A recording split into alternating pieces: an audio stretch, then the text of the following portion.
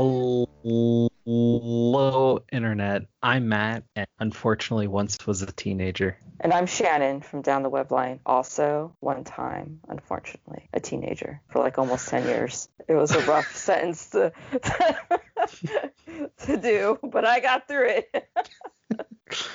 And you're listening to the Untold Talks of Spider-Man, where we're unearthing, deep pimples and forgotten memories in Spider-Man's horrendous high school years. Our goal is to find lost gems and share them with you. Discover what it truly means to be a Spider-Man story. Because, it's not really a Spider-Man story if it's not about high school, right? That's what I learned about in the movies. In the movies, yeah, all about high school. Except I don't think he was in high school for more than like 2 minutes. It's okay. No, in the first one, he's in there like half the time. So the story that we're following today is Web of Spider-Man number 35. You can go home again.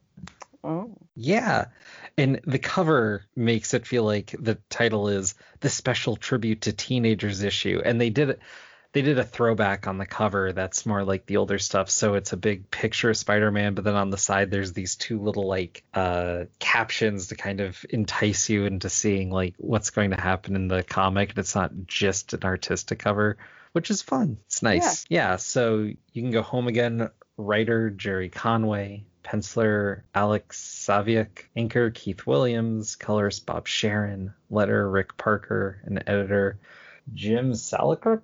I don't think I've seen him edit much. And this was from February 1988, so it's basically new. Yeah. Newish. Newish. And if you want to read this, you're gonna have to find the issue, which is around $10.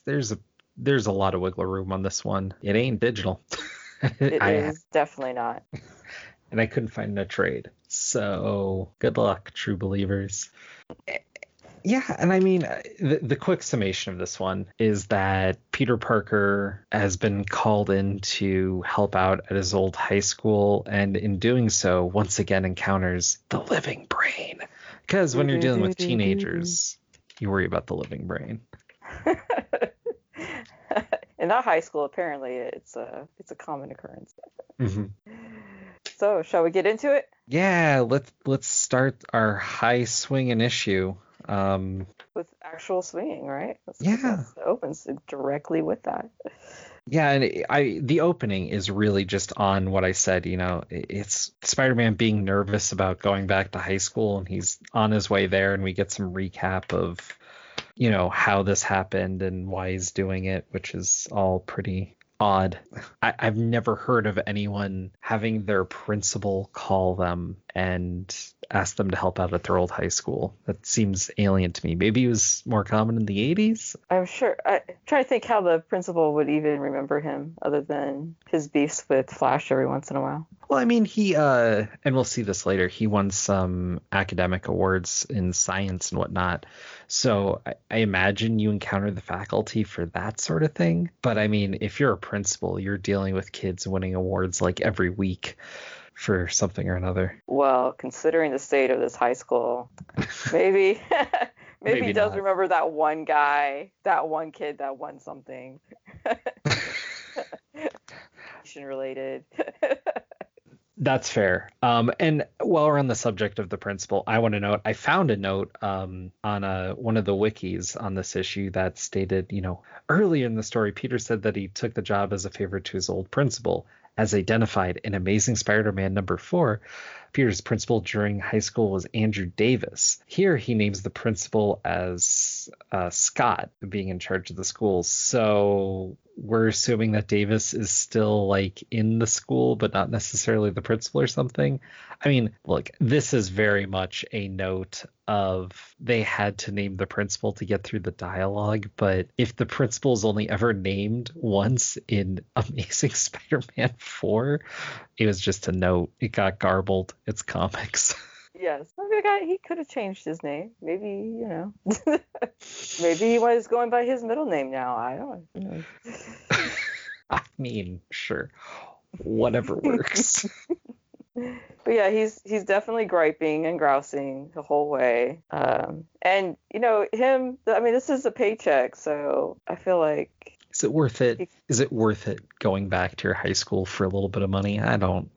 If I'm Peter Parker and I can't pay rent, maybe. Maybe. Like, oh wow, it's like I'm not an independent contractor in this for a week, like just a sure paycheck for 1 week. All right. He's complaining about this more than he would complain about fighting Doc Ock or Green Goblin. He's just really anxious about it, and it's kind of like this high contrast with someone who is so capable. It's interesting that the psychological damage high school did to him. Oh, and everyone. And it's really funny when Peter arrives at the high school. It's a bunch of like punk kids wearing, it's a bunch of high school kids wearing the latest in 80s fashion with all the haircuts and all these different crazy clothes. And I'm thinking, if they're part of this poor high school, how are they affording, all the trendiest clothes and whatnot? Little mixed message, I guess. It is, but I guess what they're getting at is the fact that they keep emphasizing this idea that it used to be a conservative middle class environment. So everyone in their little sweater vests and Letterman jackets or whatever, and here now, they're all punk and everything. So this more liberal bent is now considered bad, which honestly, when I think about like Ditko, I think, well, that's about right. Like that's how we would consider this. So. Yeah, what gets me too is this high school looks like it's just like on the middle of the block, like it was an apartment complex renovated to be a high school or something from the outside. And it's funny to me because the way it's depicted in the old Ditko stuff versus even like, the JRJR rendering in the JMS run, looks like a high school with its own place and its own school. And I doubt it's, 1-to-1. But this is like a completely different place. There was no notes taken on whatever. It's just, I don't know. I feel like the art team kind of just phoned it in here. Yeah, they ran with it and they're like, well, let's just have fun and make it look completely different from the original so that you can see the contrast with time. But yeah, it's a little overdone, but they were having fun and it's kind of fun to look at. So. Yeah, and then I think the biggest moment is when Peter walks up to the high school. There's just a fight breaking out between, the nerd kid and the jock.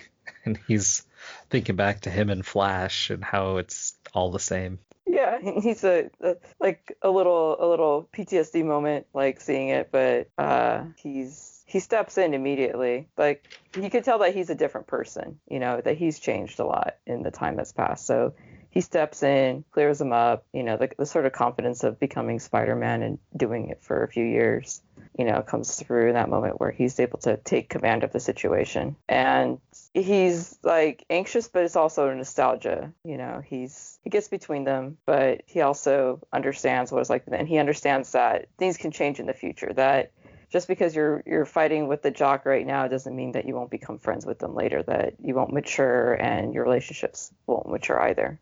I mean, Peter goes right to the I had a bully just like yours, but now we're friends. And I'm thinking okay, that was some pretty extreme soap drama stuff going on. You have to recognize that that's not common. Yeah, but I don't know.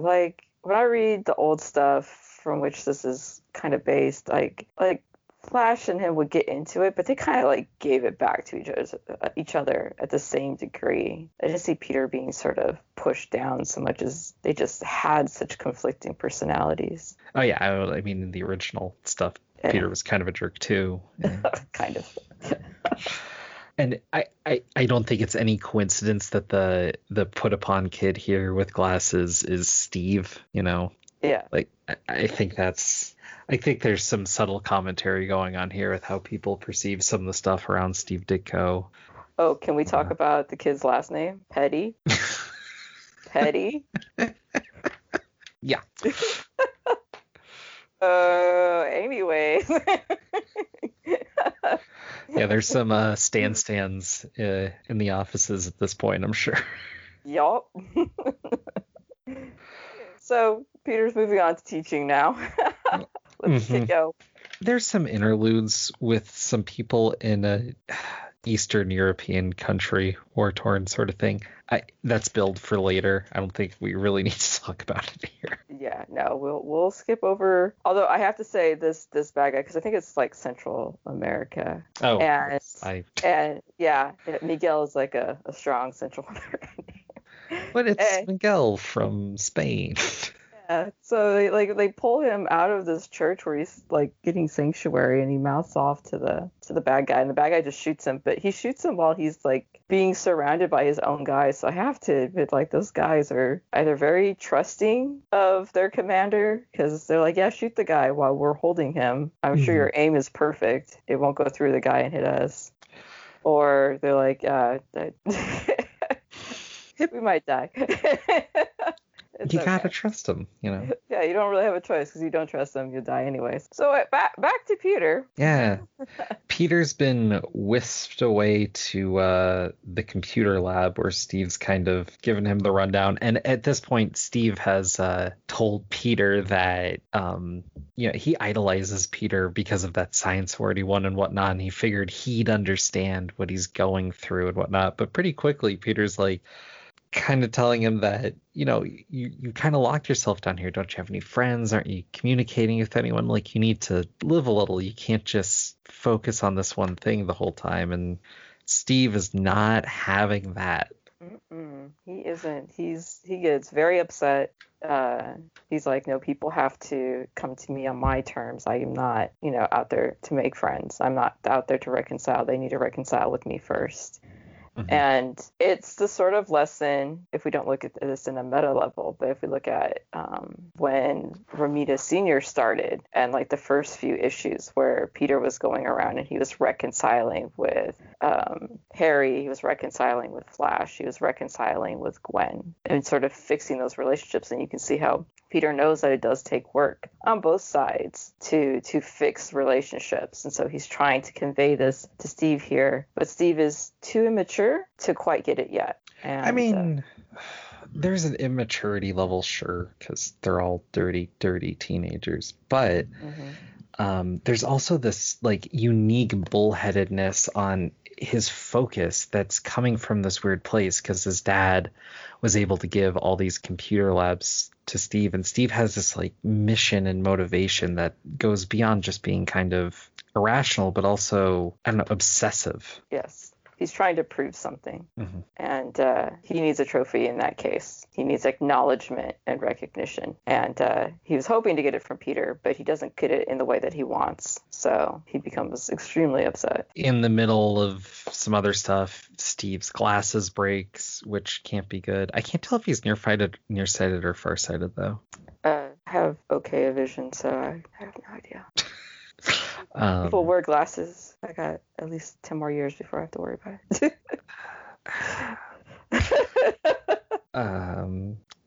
Yeah, and I mean, cutting to the good stuff, he unleashes his modified version of the living brain upon the school. He's using like a graphing calculator to control. He's got a little video on there and everything. It's kind of a nice setup. Yeah. But yeah, I guess the stand-in for Flash is supposed to reconcile, and he screws up, and then they get into it, and then it was just impossible, and then out comes the living brain, and he's going to go wreck the stand-in for Flash, wreck Peter Parker, wreck the school, wreck everything.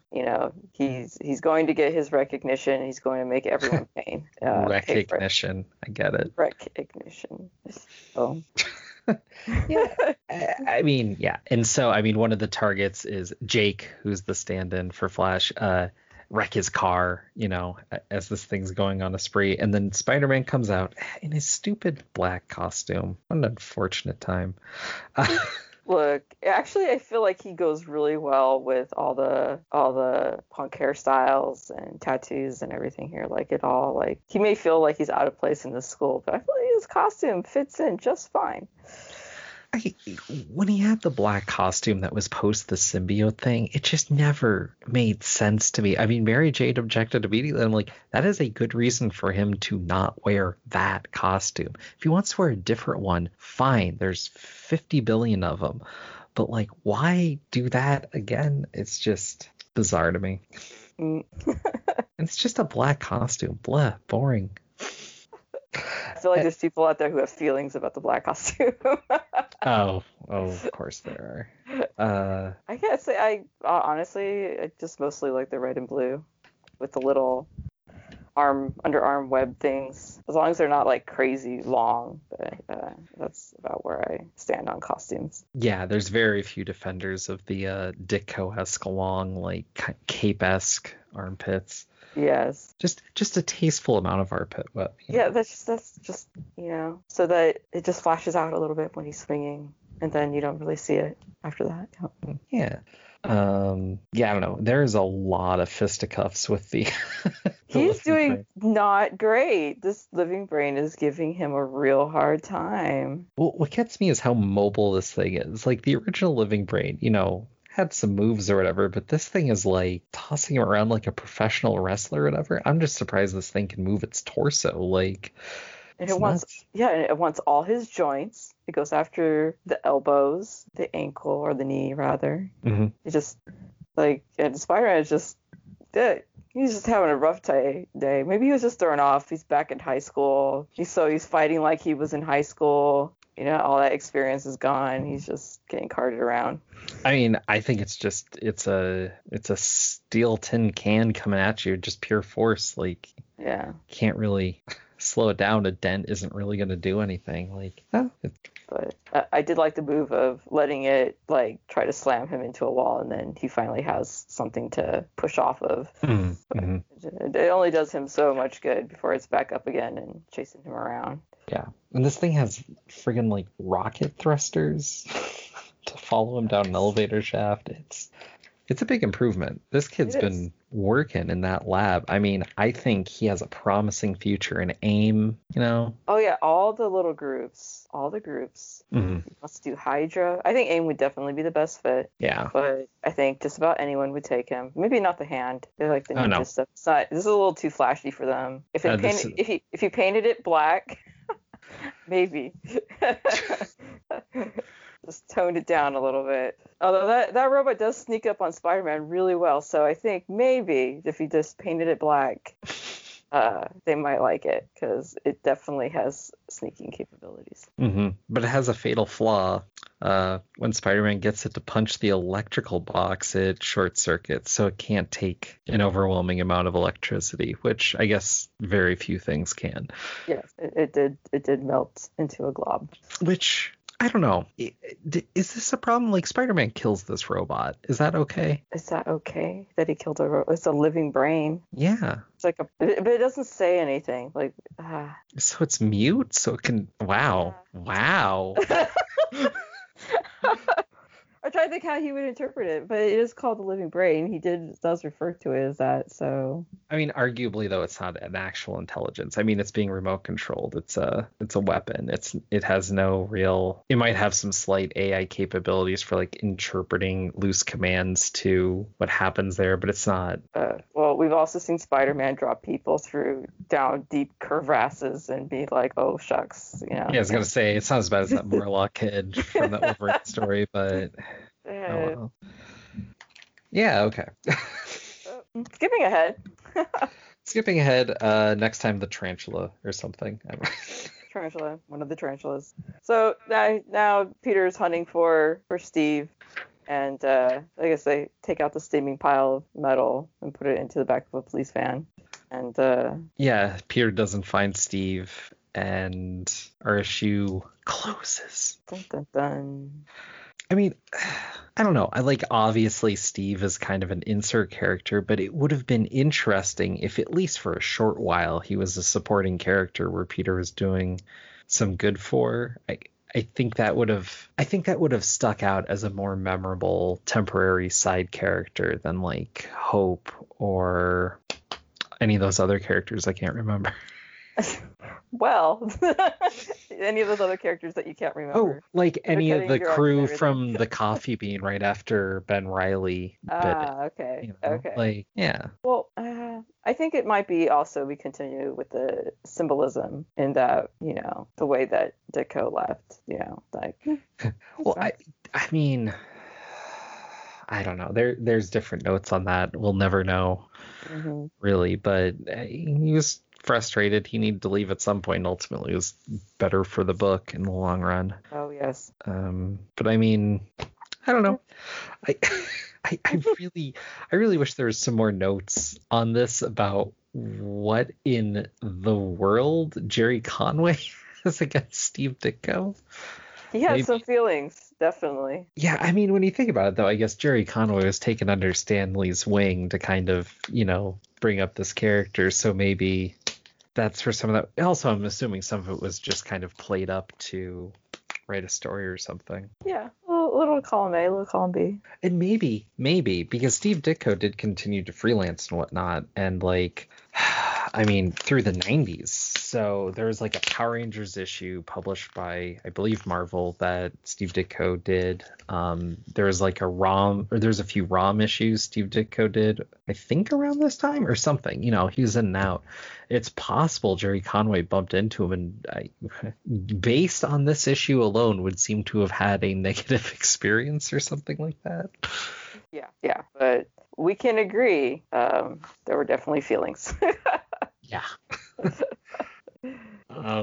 So I don't know. We kind of bombed through this one. Were there any other thoughts or moments that stuck out to you? I thought it was a fun issue to highlight, but I don't know if I have much to say beyond like, oh man, what an issue, go read it. Yeah, I think for me the takeaway is that there's a lot. I mean, the fact that there's a lot of calling back, it felt like the energy about the high school, about the interactions between the kids in the high school and what Peter was observing felt very much like the Stan Lee, Steve Ditko time. Mhm. And just the squabbling over nothing, the sort of fighting, like both bullying each other in a way, like just conflicting personalities, and the Liz Allen character that's the stand-in just coming in and trying to get people to get along, and they're not doing it. And seeing Peter look at that and reflect, kind of like that contrast helps you see how much Peter as a person has come since his time, and in an industry where keeping people stagnant and the same over time is important. It was nice to see that growth,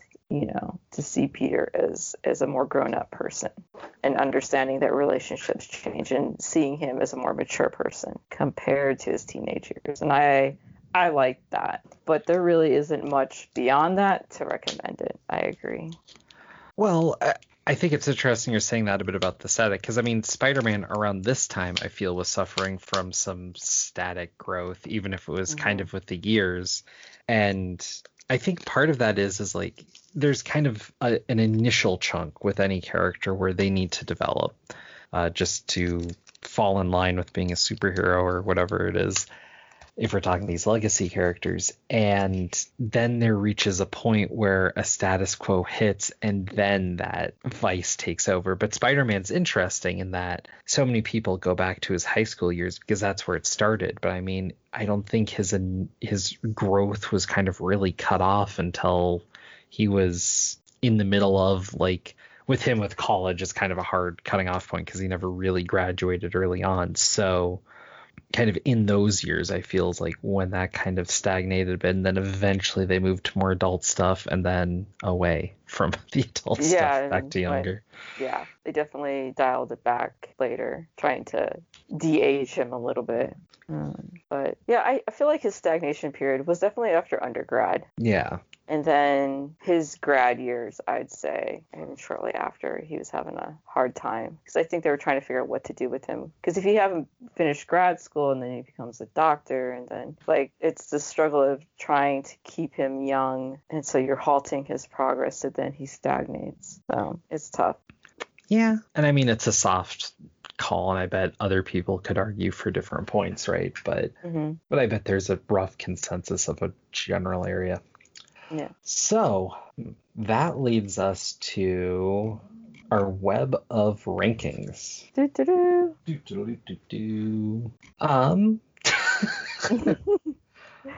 Well, I was looking at this earlier, and based on what we've read recently, I think it's definitely not as good as Missing in Action. I think that had more things to recommend it, and that's at 41. So so less than. Okay. So I'm thinking after 45. So 45 or lower on the ranking. Yeah, I'm trying to see. Okay. So I think it's a middling. It's not a bad issue. It's kind of middling, not remarkable. So yeah, what I want to do, because weirdly, though he was in college, in this TV show, The Deadly Dust, he was dealing with some weird school politics and it was all very hokey. I want to put this a cut above that, at least, because I feel like this is a decent issue, but it deserves to be in an upper half, I guess, because I think there's a lot of cool stuff in this issue. But yeah, there's a good run of comics I'd recommend before it. Yeah.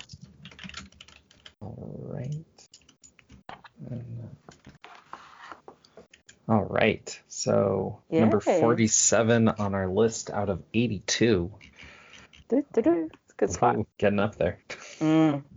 And then next time we're going to be talking about Marvel Team Up number 1, volume 1 billion. Technically, the legacy number is 187, 188, and 189. Where it's Spider-Man and Miss Marvel. This is the relatively recent one where Spider-Man once again gets to experience what it's like to be a teenage girl. So that's fun. Once again, that common trope. Yeah, I mean, there's a few. We'll get there, but I mean, there's something with body swap stories where they're usually the same gender and usually for a good reason. But I feel like this comic eschewed that pretty well. I'm looking forward to it. I actually haven't read this one yet, so I'm excited. Yeah, it's fun. It's not the grandest comic ever, but it's a fun one.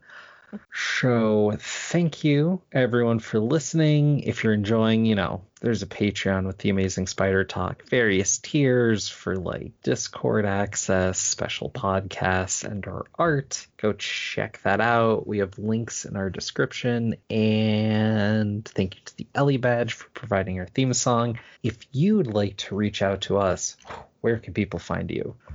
Well, you can find me on Twitter at Down the Webline. Cool. And then can they find you? I don't know, in a gutter. It's gonna be a rough week. In a little computer lab under the school. Yeah. Working on a robot that may or may not be alive. I'm working on the Hydrabot. I'm thinking, with a little bit of branding, I can get ahead of the schedule. There we go. Yeah. At Untold Talks SPMN is the best way. And cheers. Cheers. And until we figure out whether the living brain is alive or dead, make mine untold. All right, let's make it untold. Woohoo.